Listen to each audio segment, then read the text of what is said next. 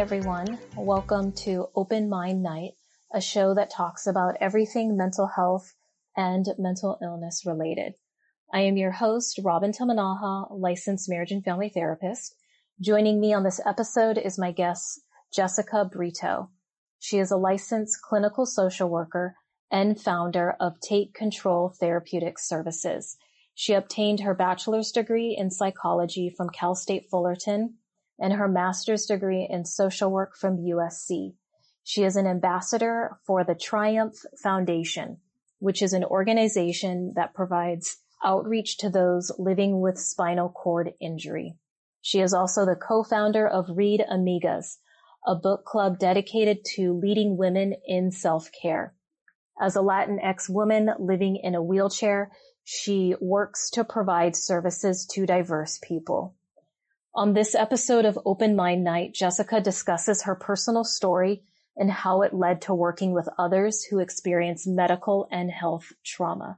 We also discuss and define trauma, how the body stores trauma, chronic health issues, how therapy can help, and what therapy looks like for disability and chronic health issues. I hope you enjoy. Hi, Jessica. Thanks for being here. Thanks for having me. Yeah, I'm very excited. So we're going to talk about a lot of different things, but first, maybe for the listeners, could you describe your personal experience and journey and what it's been like for you? Yeah, of course. So I started working with disabilities and disability-related issues after sustaining a spinal cord injury. So in 2010, I was in a car accident and I was left paralyzed from the neck down. And I was really intrigued by just the mental aspect of what a situation like that causes. It was really interesting to see how some people went into depression, anxiety, and then how some people really their resilience just kind of doesn't faze them as much, or they don't display as much turmoil. And then once I started understanding the impact of trauma and PTSD when I was in school, my big thing really became that mental health is physical health and how it's just all one. And I think sometimes certain fields, whether it's, physical health, primary care, specialties, or even therapists, they kind of separated the head and the body, right? And I just really was taken aback because I realized how much trauma impacted both, because they're not separate, they're connected. And so at this point, after working in a couple hospitals, a couple medical offices, and just substance abuse and different specialties and fields, I decided to open my own private practice and really focus on anxiety, trauma, and disabilities and chronic health issues, just because to me they're so connected and I felt like there wasn't enough out there. Yeah. Thanks for sharing your story. I think like what you went through sounds like really hard, and at the same time, like opened up like kind of like your little kind of like a niche in a way, as we say in the private practice world, like your focus, which is so important. And I think there's so many like different types of traumas, could you explain like, and describe like for the listeners, like maybe like what exactly like trauma is, and like even specifically like medical or health related ones? Mm-hmm. So trauma, I think people, and we talk about this in the therapy world, that there's different types of trauma, big T, little t, which means something that just impacted or shifted your life in some way or form.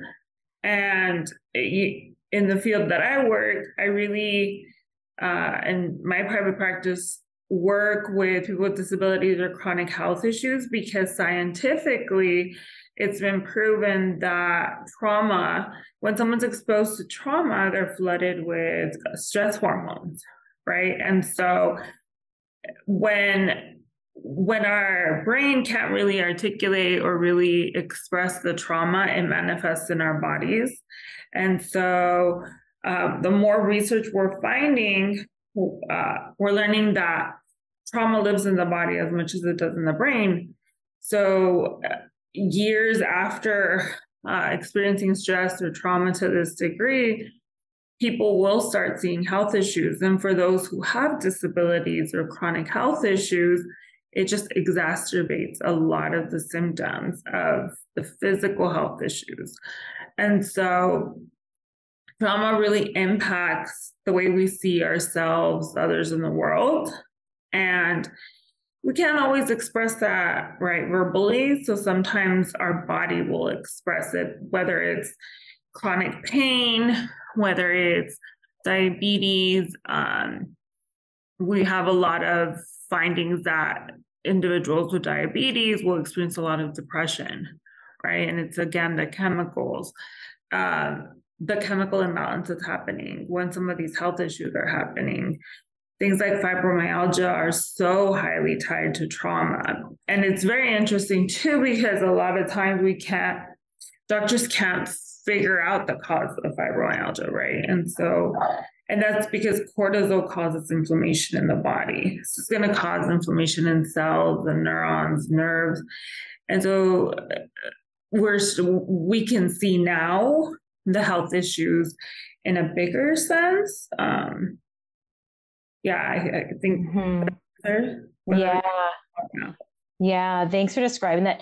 It's so interesting. And I like how even before you mentioned like the mind and body connection to, or in this case, even what you said, like sometimes like later, like the effects later are like accumulation over time. Right. And I think for those that may have experienced something or kind of unsure, it's like, oh, well, I'll just keep going. Or maybe I can just keep going, even though maybe I feel some discomfort or all that. But it kind of, what I hear you saying is the effects later and how that can build. And even just the experience of like when I think like health trauma too, it's almost like the change in health, like your body's like even different, it feels different depending on what happened, like maybe not even doing things like you used to be able to do or doing it to a different capacity, even like fibromyalgia too. It's a very, very painful one, even probably just like trying to get through the day, and so that's all emotions too.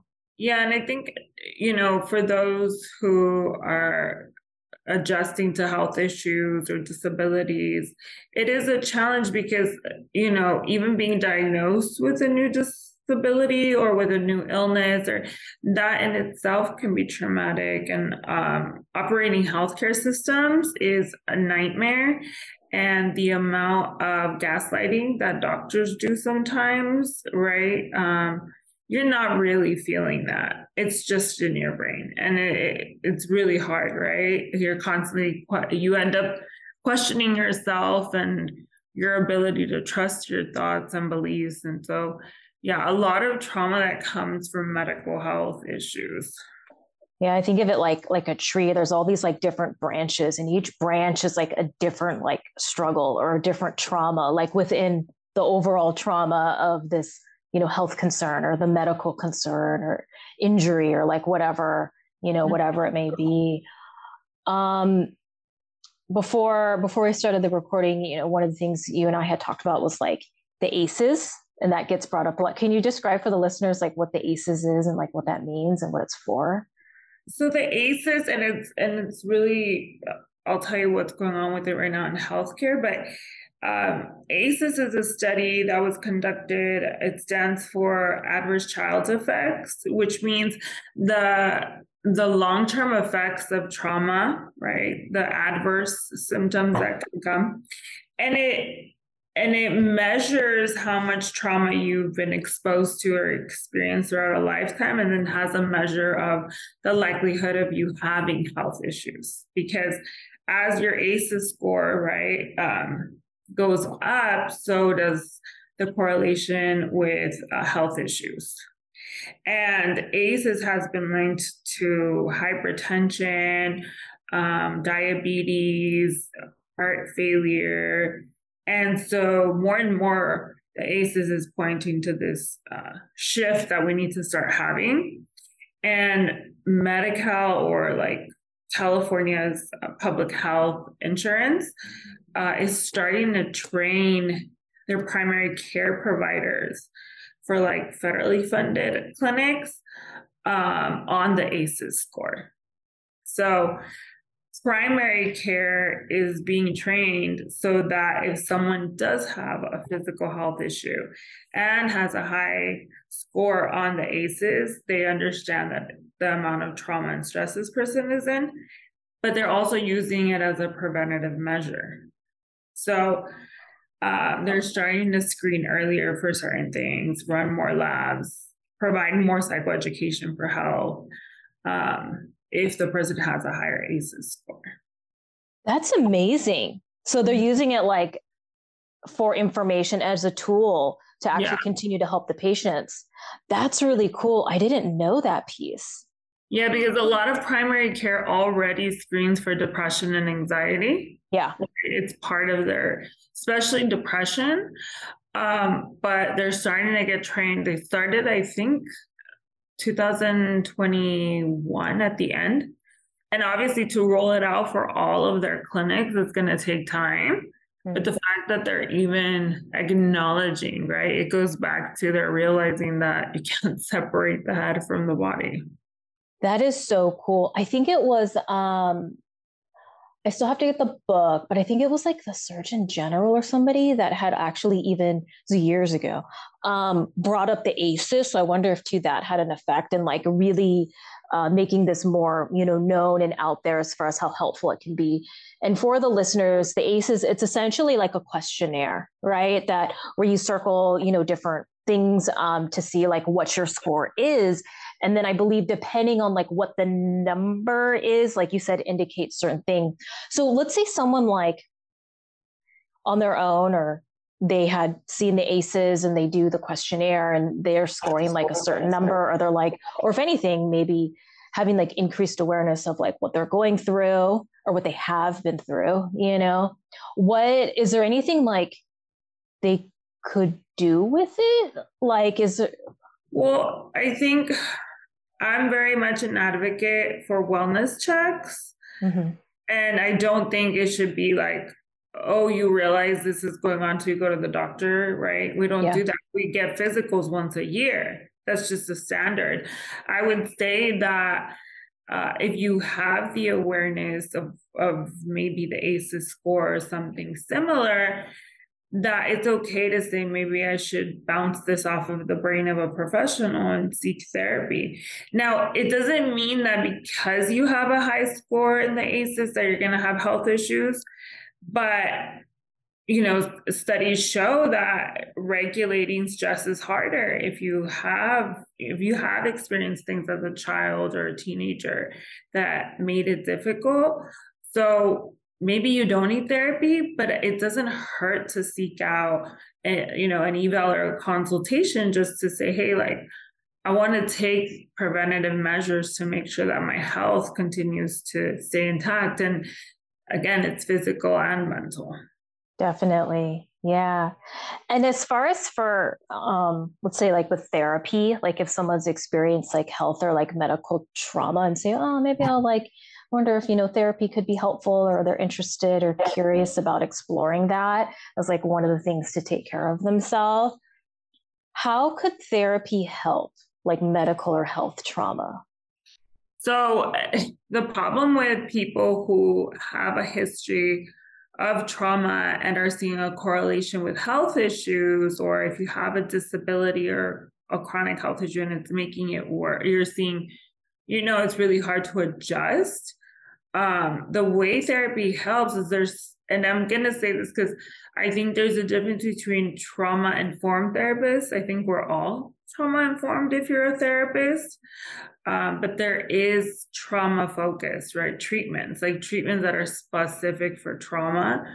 And there's a lot out there. So, I mean, I think it's important to find a therapist. I know it's weird, right, to hear that one therapist treats this, the other therapist treats that, but if that's their specialty or what they're trained in, what it does is trauma treatment is actually supposed to help get the person back to homeostasis, to get to a place where the stress levels do come back down after being brought up, because the more the body learns to come back down, then we get that release, right? Less inflammation, less cortisol in the body, less, epinephrine, all these like fight or flight responses that release so many chemicals are being, stabilized. And so my clients who have disabilities or health issues do notice a change in their physical health when the mental part is worked with. Yeah, 100%. Yeah. And I think, especially those of us in private practice, we all have our different therapies or modalities or treatments, right, that we draw upon, and let's say like those, there are so many different trauma like focused therapies. For you, what ones do you use with your clients? So I'm a cognitive-based therapist, so I do cognitive processing therapy, but I work with adults. So I wouldn't use it on a child because cognitively they might not be ready. So I basically, because I work with adults, I do cognitive processing therapy, which really examines, because what we realize is it's not what happened in the trauma that affects us. It's what we told ourselves, what we believed, what our brain and subconscious believed.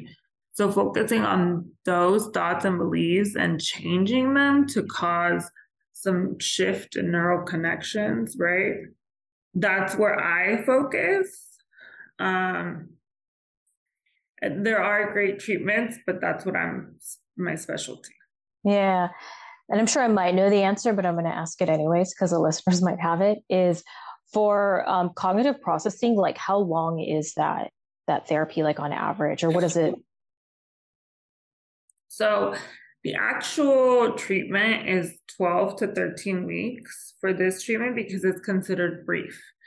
But as we do also work on increasing coping strategies, relationships, if someone has a disability, we might also be looking at adjustment and just a grief and loss process. So about 20 to 25 weeks, I would say, with me treatment. Mm-hmm. Okay. And let's say, since this is like, cognitive or cognitive focus, like what are maybe some of like that self-talk, those thoughts that the person may have that the cognitive processing would work with, like, or maybe the common kind of running thoughts going through the person's mind? So it's interesting because a lot of them come from society and just the way we're raised, right? So, for example, good things happen to good people, right? So you grow up your whole life hearing that, and then, you have a catastrophic car accident that leaves you paralyzed, then your belief is, I guess I'm not a good person, right? I messed up. I must be responsible because good things happen to good people. So this happened to me, it's, punishment for something that happened to me, right? Beliefs like I should have been able to control it. I should have known better. I should have done things differently. Even health issues, right? Like, I don't know, like you could be completely unaware of a genetic trait in family. And then you ask yourself, well, I'm the only one that got it. So there must be something wrong with me. I must have done something to deserve this, or a lot of those for people with health issues and, people who have experienced trauma, or the beliefs that are really ingrained are the ones that we've heard our whole lives. Interesting. That's so interesting.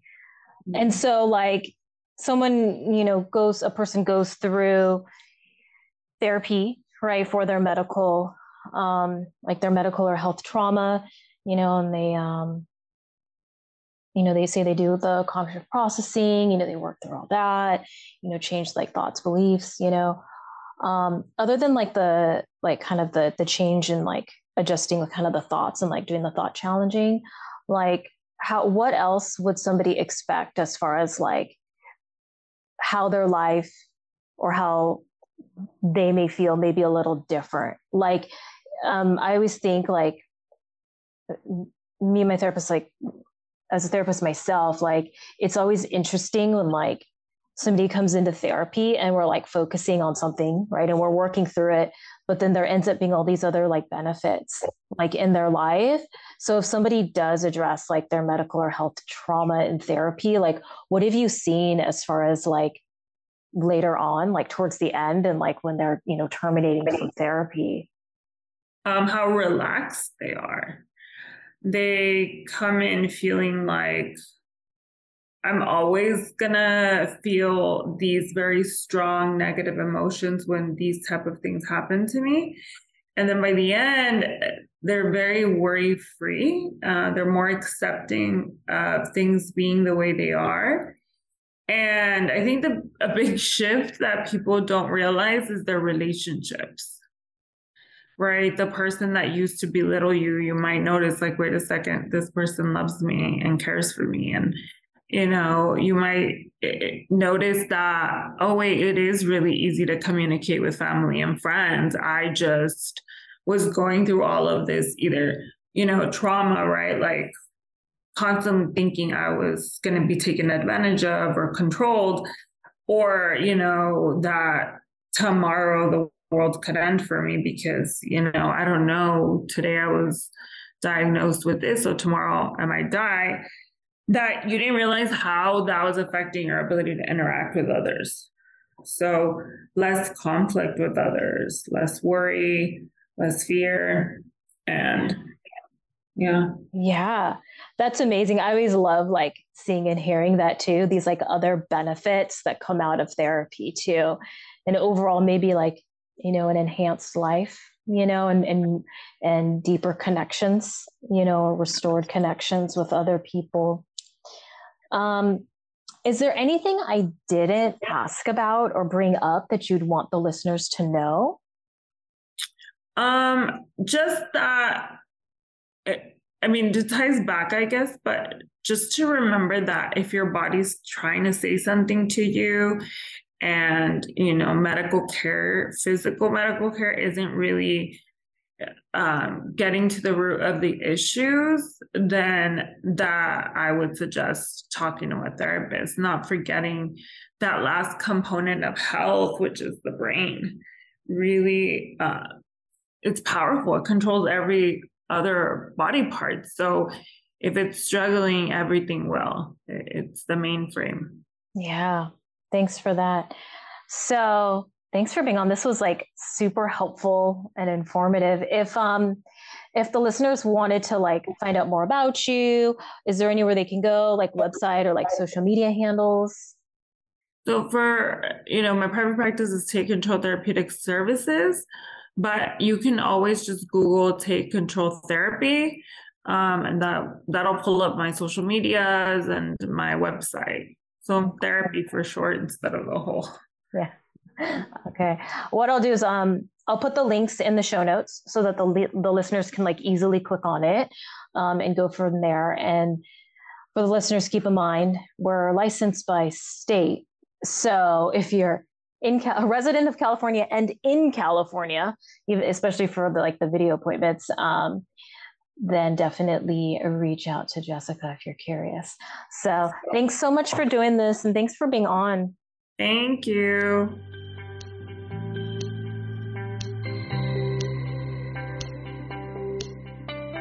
Thanks for listening. Hopefully this was informative or helpful. If you think this episode may be helpful to others that you know, be sure to share this episode with them. The resources mentioned and the contact information for today's guest are listed in the show notes. If you like what you heard, please leave us a rating. If you would like to stay up to date, please subscribe to this podcast and follow the podcast Instagram at Open Mind Night Pod. Also, This podcast is not psychotherapy or counseling. If you need to speak with a professional, you should find one local to you and contact them directly. If this is an emergency, please call your local emergency number or go to your nearest emergency department.